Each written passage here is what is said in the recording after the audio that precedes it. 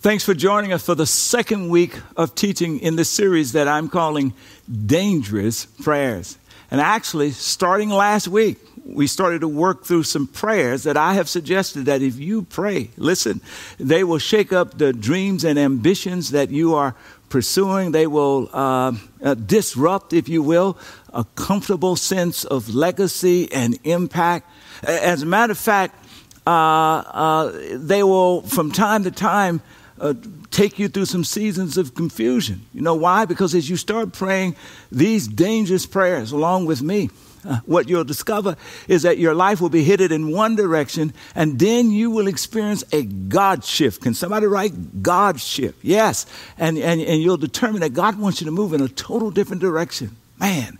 Or you may not shift the direction, but what will shift is the reason for why you're moving in the direction that you're moving. But here's the good news, guys.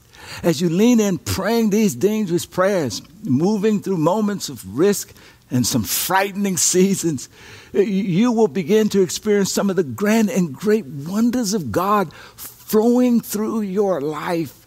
And as I said last week, you're going to look around and you're going to say, wow, I can't believe that God is doing these amazing things through my living. Can somebody shout dangerous prayers?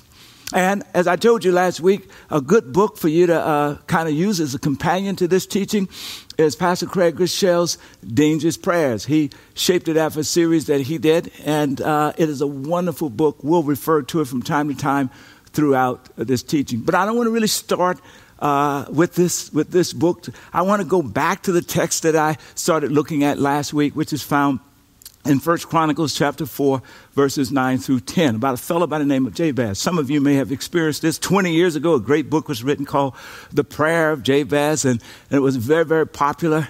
And I want to start right here in this unique text. All right, here's what the writer says. There was a man named Jabez who was more honorable than any of his brothers. His mother named him Jabez because his birth had been so painful. He was the one who prayed to the God of Israel. Here's the prayer.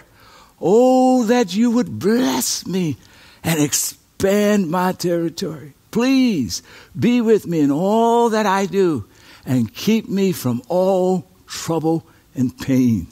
And then here comes the amazing, resounding note of the text. And God granted him his request. And there ends the text. And what I told you last week is that, of course, as we look at this prayer, oh, that you would bless me indeed, that you would expand my territory. It's a little bit, as we're thinking about celebrating the 4th of July here in America, in some sense, it's the prayer that we've kind of prayed as a nation for the last, couple of centuries, that God would expand our territory. That God, that you'd be with me, Jabez prayed. That your hand would be upon me, your power would be with me. And that you'd keep me from hurt, and harm, and pain. It's a wonderful prayer. Embedded in that wonderful prayer is this kind of what I call a God-sized dream. And on the surface, it sounds like I said, the dream that maybe America has been praying, in an interesting way. It may sound like the dream that you've been praying for. But I told you last week that the insight for this prayer is really found in how the text opens up. Notice this. There was a man named Jabez who was more honorable than his brothers. Everybody shout, more honorable. And I told you the secret to this prayer is really this notion of Jabez being more honorable, that this really reveals the heart behind the prayer. And what looks like just selfish ambition, expand my territory, when we see that the heart behind the prayer is really tied to this word, more honorable. It changes our understanding of what Jabez is actually praying for. And so last week I told you that the first prayer that I wanted to teach you was this: Lord, make me more honorable. Come on, say it with me. Lord, make me more honorable. And that is rooted in the fact that whenever we say the word honorable, we think about words like character and integrity. and honesty. And we're acknowledging that we can grow in those areas. And we need to. Today, however, as we think about this word, honorable, I want to take you behind the word. The Hebrew word behind that word honorable is kavod. And it's an interesting word. The first thing that popped out at me, that one way of translating the word is heavy. Another way of translating the word is weighty. And when I first saw that, I was like, what is the connection between honorable and weighty? And as I was thinking it through, just kind of thinking about it in the context of the text, I started remembering during my growing up years, and actually when I started to preach, I experienced it myself, that in the African-American Baptist church context, if you were preaching and you were making a really good point, oftentimes the preachers or the sisters sitting in the audience, they would say, put your weight on it. Come, say that with me. Say, put your weight on it. Yeah. What they meant by that is, no, stay right there. That is a really good point. Reemphasize that point. Put your weight on it. And then I thought of another example that when I was growing up and we were in school, and if we wanted the teacher to do something for us as a class, we would say, don't have Hurmon to ask, or don't ask Lisa to ask.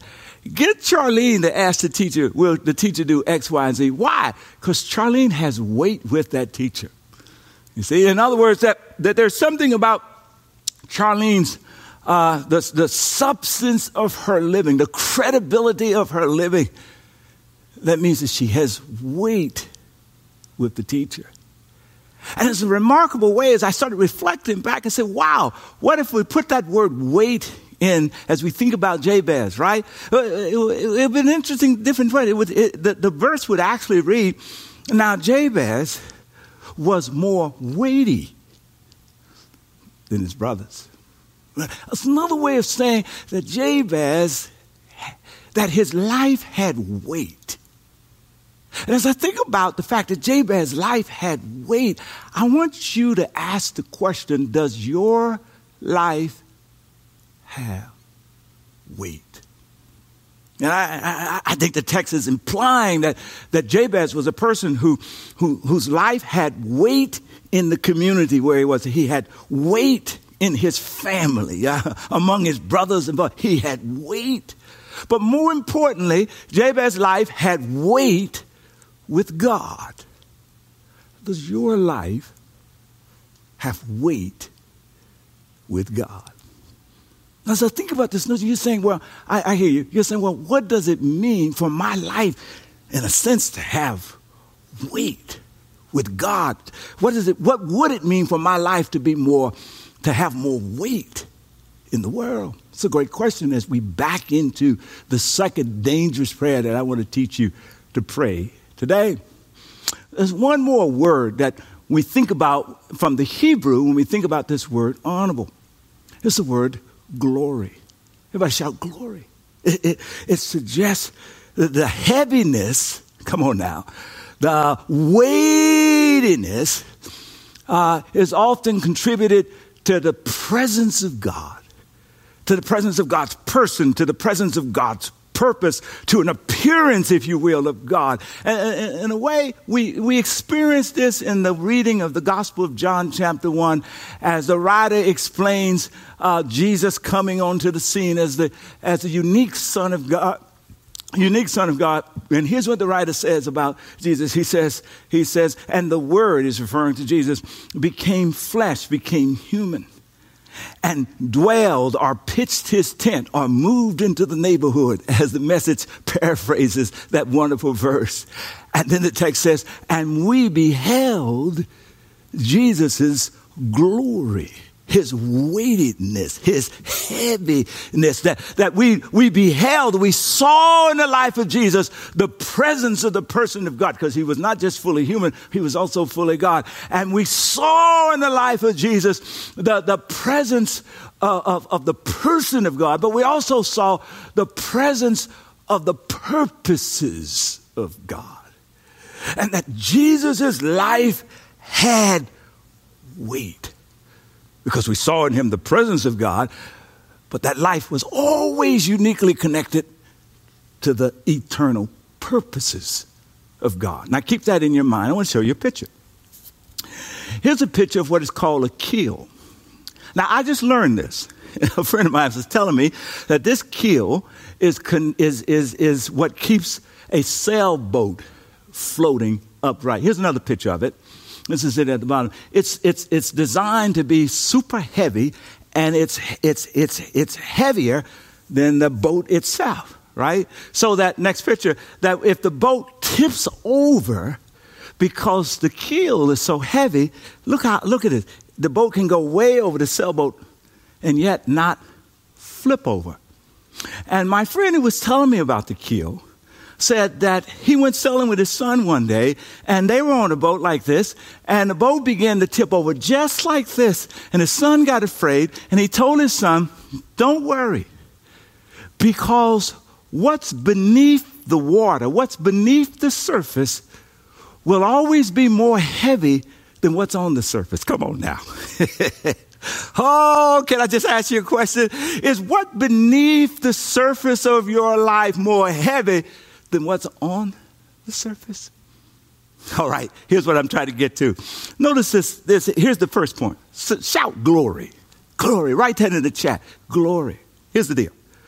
That when we see the glory of God in everyday life, it is more often than not here. We're running into what I call God's eternal purposes or his work in the world. God is at work in the world. We see his glory. And there we find the weight of God. Oh, listen to what the writer of Proverbs says. This is what it says. I'm working into this dangerous prayer that I want you to learn how to pray now. Come on, stay with me. And I want you to think about, does my life have weight? Now, listen. I was thinking one of our team members was helping me as we were preparing these notes, and she would say, now, wait a moment. Does my life have weight? And she says, you're talking about, do I want to add more weight? No, I've been, she said, she reminded me of some people says, I've been working for months to lose some weight. What do you mean? Add more weight? Well, that's not what I'm talking about. I'm not talking about physical weight. Is the rest of the question? Is it possible for your life to experience more weight? What kind of weight do you have in your living? That's what I'm referring to, right? So purposes. Notice the text. Many are the plans in a person's heart, but it is the Lord's purpose that prevails. Do you know what gives your life? Wait a minute, let's start. Do you know what gave Jesus, besides the fact that we found the person of God in Jesus, you know what gave his life weight? His life was tied, his living was tied to the divine purposes of God, the eternal purposes of God. If you want your life to have weight, the question is, are your daily activities tied to the eternal purposes of God? Here's another way of framing it as I'm working in this question. Perhaps you could pray this prayer. Lord, give me a life of godly impact. That's what happens when your life is tied to the eternal purposes of God. But here's another prayer. Make my life more weighty. Can you just say that? Lord, make my life more weighty. All right? Now, as we think about this prayer, Lord, make my life more weighty, I want to suggest the insight here first is found in what I want to call the revelation. Everybody shout revelation. Let me back into it this way. There's a story told that back, I don't know, several hundred years ago in Europe, a fellow walked up and there's a whole bunch of people working, building, working with bricks and so forth. He walked up on one guy and he said to the guy, he says, what are you doing? The guy says, I'm laying bricks. He walked a little further down. Guys were working, same crew that was working. He asked that guy, he says, well, what are you doing? And that guy says, I'm building a wall. He walked a little further down and he asked the next guy, same crew, what are you doing? And that guy says, I'm building a cathedral. Oh, this is the insight I want you to get. For that third guy, it wasn't just laying bricks. He had in his mind the end goal. He knew that the work that he was doing was tied, come on now, to a beautiful eternal purpose, to a facility that would bring glory to God. You know, these cathedrals in Europe, they exist like 1,000 years. That with every brick he laid, he wasn't just laying a brick. He wasn't just building a wall. He was engaged in worship. He was engaged. His laying bricks was tied to engaging the purposes of God. It's a powerful thing. Now, I want you to keep this in your mind. I'm still, shout revelation. Shout revelation. I'm trying to get to this place. Stay with me. Revelation. Keep this in your mind. In the writers of the Hebrew scriptures, there was this notion that when we talk about the temple of God, we think about a facility. And surely there was a temple, a Jewish temple. But there was even a deeper notion that the earth was ultimately God's temple. That it wasn't just, God wasn't just located ultimately in a facility, that the whole earth was God's temple. Let me just give you a couple of illustrations. Look at Psalms 150. And it's easy to miss. And I caught this one day. I went out in a park area in my Boston days, and I just wanted to spend some time with God. And I was out there praying, and I started to look around as I was praying, and I saw this beautiful environment, and this psalm came to mind. Praise the Lord, praise God in his, and I'm outside, guys. I'm looking at the trees. I hear the birds chirping, and the sun is sparkling, and the flowers are blooming. Praise God in his sanctuary. Praise him in his mighty heaven. Praise him for his mighty works. Praise his unequal greatness. And for the very first time, I realized, as I've often said, this passage leading people in worship in a physical building, I realized for the very first time the psalmist more than likely was not standing in a physical building. He was standing out and looking at all of the miracles of God in nature. And let's go backwards and you'll see where it lands. Watch this. Looking at the miracles of God in nature. Let's go back. And he says, praise his unequal greatness. Praise him for his mighty works. Let's keep going backwards. And notice, and it says, praise him in his mighty heavens. And then finally, as I'm praising him in his mighty heaven, praise him in his sanctuary. Praise him in his sanctuary. This brings new meaning to what Habakkuk says when we read Habakkuk chapter 2, verse 20. It brings new meaning to this wonderful text. The Lord is in his holy temple. Watch this. Let all, everybody shout all. All, come on, highlight, circle if you, I don't know, you write it down in your notes. All the earth be silent before him. All the earth. Why? Because the whole earth is God's temple. My goodness. All right, now here's what I'm trying to get to.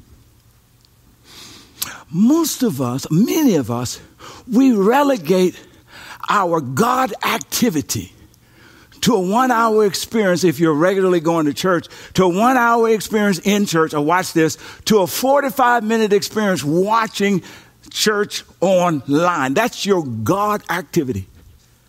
You spend 40 or 50 hours at work. That's your quote-unquote secular activity.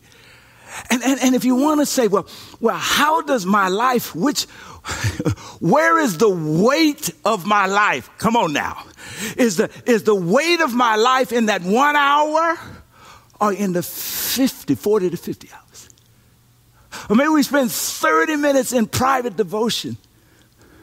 But when we're not 40 or 50 hours at work, the rest of the time is we're with family. We're out in the play. Where's the weight of your life? Is it in the 30 minutes? Or is it in the other 40 or 50 hours. The weight of your life. Where is it? The earth is God's temple. Okay, lean in here. Lean in here. Here's what I'm trying to get to. You know, think of what they did in the physical temple. They did all kind of what we call secular things. In the physical temple, they had to clean the bathrooms. In the physical temple, they had to wash the dishes, the utensils that were being used. In the physical temple, they had to sweep the floor. In the physical temple, they had to prepare the animals that would be sacrificed. And they'd have to clean up and wash the blood after the sacrifice. They had to learn how to make fires in the physical temple. And they thought of all of those different areas of work as sacred because they could see the connection between those areas of work and God's eternal purposes. Now, I experienced this uniquely as a child growing up. My grandaunt, to my disdain, would take me to the church because we didn't always have a janitor. And she would get busy and she'd make me get busy sweeping the floor, wiping down the pews, cleaning the bathrooms along with her. And I was like thinking, well, why is she doing this housework here in the church? I saw it as laying bricks. But she didn't see it as laying bricks, guys. She saw it as building a cathedral. It wasn't housework. Come on now. It was church work because the cleaning the pews and the sweeping of the floors was preparing a facility to reflect the glory of God and to contain the worship of God and the work of God. Many years later, I discovered, watch this, that when she did the same thing at home, come on now, she wasn't laying bricks, she was building a cathedral because she saw her cleaning and her caring for me as a child and her working to be the best wife that she could be connected to God's eternal purpose, his call on her life. Come on now. And so as she cleaned in the church house, come on now, she was worshiping. And as she cleaned in her house, come on now, she was worshiping. For me, it was just laying bricks. Look, my question for you is, what are you doing? Are you just laying bricks? I want to challenge you today to learn how to do what I want to call think multidimensional. Here's a great deal. You see, for my grandaunt, every task, every job, every responsibility, she understood that she was doing it wherever it was in the world. She was doing it in the temple of God, and it was always connected to a God purpose. And so she saw the task connected to a God purpose. She saw the job connected to a job purpose.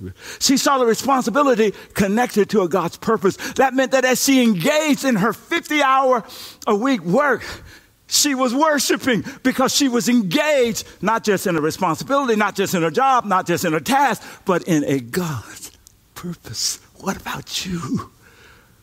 And the challenge for us that most of us engage in tasks and jobs and responsibility totally blind to the God purpose that surrounds it.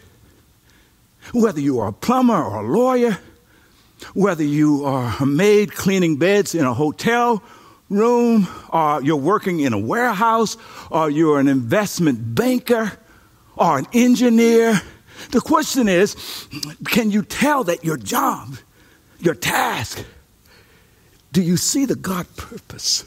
Because if you do, then you're not just laying bricks, you're building a cathedral. You're worshiping. Praise God. Whew. Can I just make one last point? You see the revelation here? That's the power. Let me just prove it. Exodus, watch this. In Exodus, they're getting ready to build the tabernacle, right? And here's the text says. Then the Lord said to Moses, look, I have specially chosen Bezalel, the son of Uri, and I have filled him with the Spirit of God. To do what? Watch this. Giving him great wisdom and ability and expertise in all kinds of crafts. He's a master craftsman, expert in working with gold and silver and bronze. He's skilled in engraving and in carving wood. He's a master craftsman. Did you catch it? Come on. Did you catch it? Go back to the beginning of this verse. Go back to the beginning of this verse. Did you catch it? He says, I've taken the fella.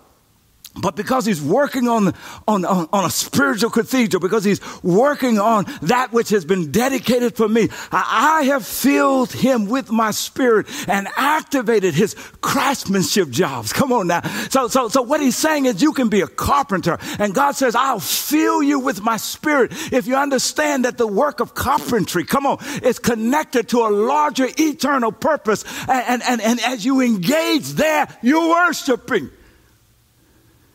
And you're activating the spirituality. You're growing as a disciple. You're meeting God in the work that God has called you to do, in the place that God has called you to be. And suddenly your life begins to have weight because 50 hours is engaged with God rather than 1 hour. Whew. Oh, here it comes. So I want to teach you, pray this prayer. Lord, make my life more weighty. First, the revelation. Then comes the question. Here's the question. It is right here. Does my daily life bring honor to God and pursue God's purposes? Do you see the purposes that your life is connected? Are you pursuing God's purposes through what you do in your everyday work? That's the question, right? There can be at least several answers to this question. Here's the first answer. No, it just doesn't. You know, last week I told you about The Godfather. I'm a big Godfather fan. And one of the reasons I love Al Pacino plays Michael Corleone in The Godfather. I love this because it's the storyline behind The Godfather is so true to life. See, Michael Corleone, as a young man, realized that the work that his father and his family was involved in did not bring glory to God. It was not in pursuit of God's purposes. It was full of murder and killing and all kinds of stuff to accumulate their wealth. And his desire was always to exit the dark side and break into the light, because he knew that even though they were funding some good things, his life, as wealthy as he was, as politically connected as he was, his life, I'm going to put it this way, from a God perspective, was lightweight. It was not tied to God's purposes. But the problem was, every time he got ready to think about getting out, he realized that he had to pay a cost.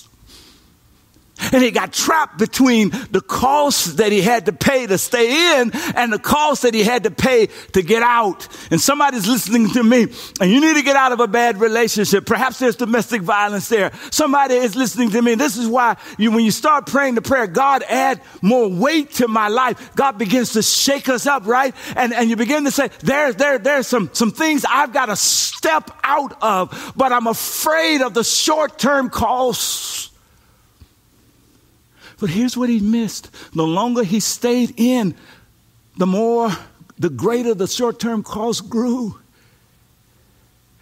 But if he could have stepped out, there would have been calamity in the immediate. Listen in, somebody. God's talking to somebody. There would have been calamity in the short term, but blessings in the long term. Blessings for him. Blessings for the next generation of his family. But he stayed in, and he stayed in too long. And it led to the downfall, the death of his daughter. And he died on a porch all by himself. Somebody knows that the life that you're living, what you're involved in, does not bring glory to God. And it's time for you to step out. There will be a cost. There will be calamity. But there is long-term blessing and the wonders of God that's waiting. The second answer to this question is this. I have not connected not completely. No, does my life bring glory to God? Somewhat, but not completely. Here's what you mean. I'm in the right place. I'm a lawyer, I'm a doctor, I'm a plumber, I'm a chef in a restaurant, but I've never thought about how my work is connected to the eternal purposes of God. And so I'm in the right place, but I just have not connected the dots. The third answer is this. Not exactly. Meaning, I'm in a good place, but not the right place. I'm not where God has shaped me, because I bring the greatest glory to God when I'm in the place that God has shaped me to be. That's where my life has the greatest weight. You see, when you start praying the prayer, God, add more weight to my life, you see, all this stuff gets shaken, you see what I mean? And stuff fall apart, and God began to shift you in some pretty amazing ways, right? And this, I have a very good friend of mine who said he was the fourth generation of lawyers. He tells an amazing story. He says that 4 generations ago, there was 4 brothers who were farmers, and they pooled their money together and sent one brother to school, and that one brother got a degree in law.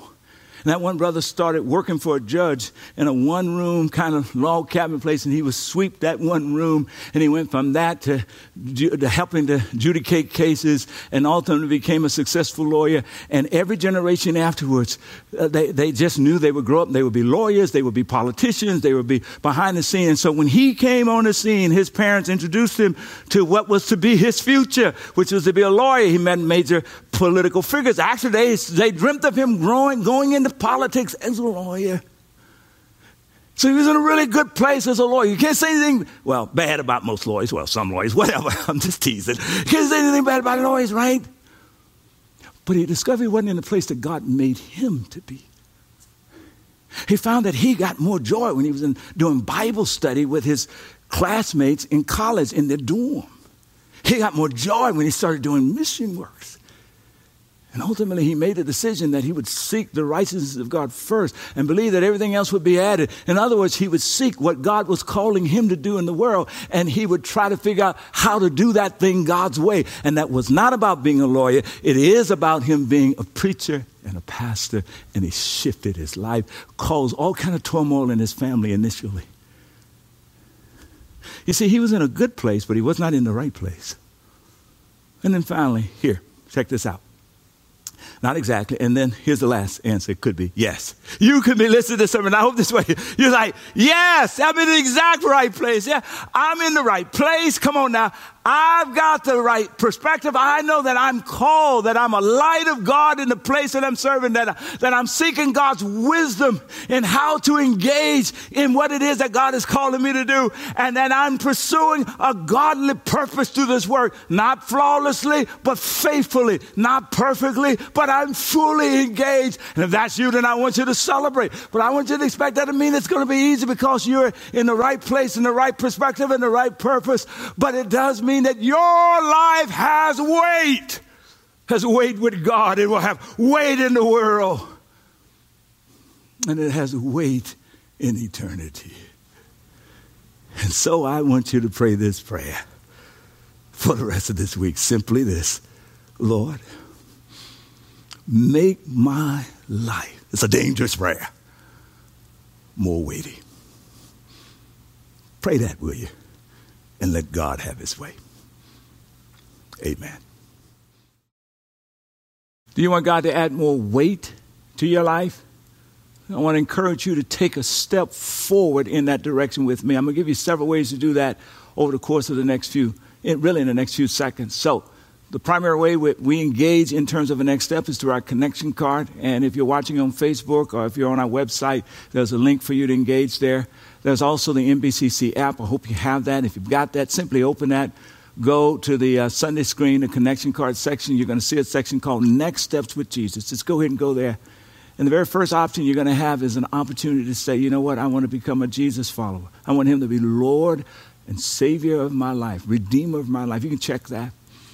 Or maybe you want to return to your faith, or maybe you've got some questions that you want us to help you to wrestle with. Check that, and we'll be happy to engage with you.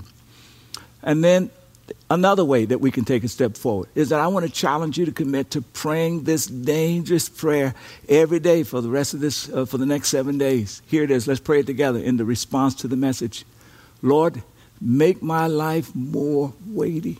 And I just remind you that when you pray that prayer, what you're saying is, God, I want my living to have more of a godly impact. That's what you're saying. And then here's a reflection question that I'm encouraging you to wrestle with. Take a picture of this. Here it is. Where am I pursuing God's purpose in my life? Okay? Listen, make sure you get back and connect with us next week. I'm super excited about teaching the third week of Dangerous Prayers.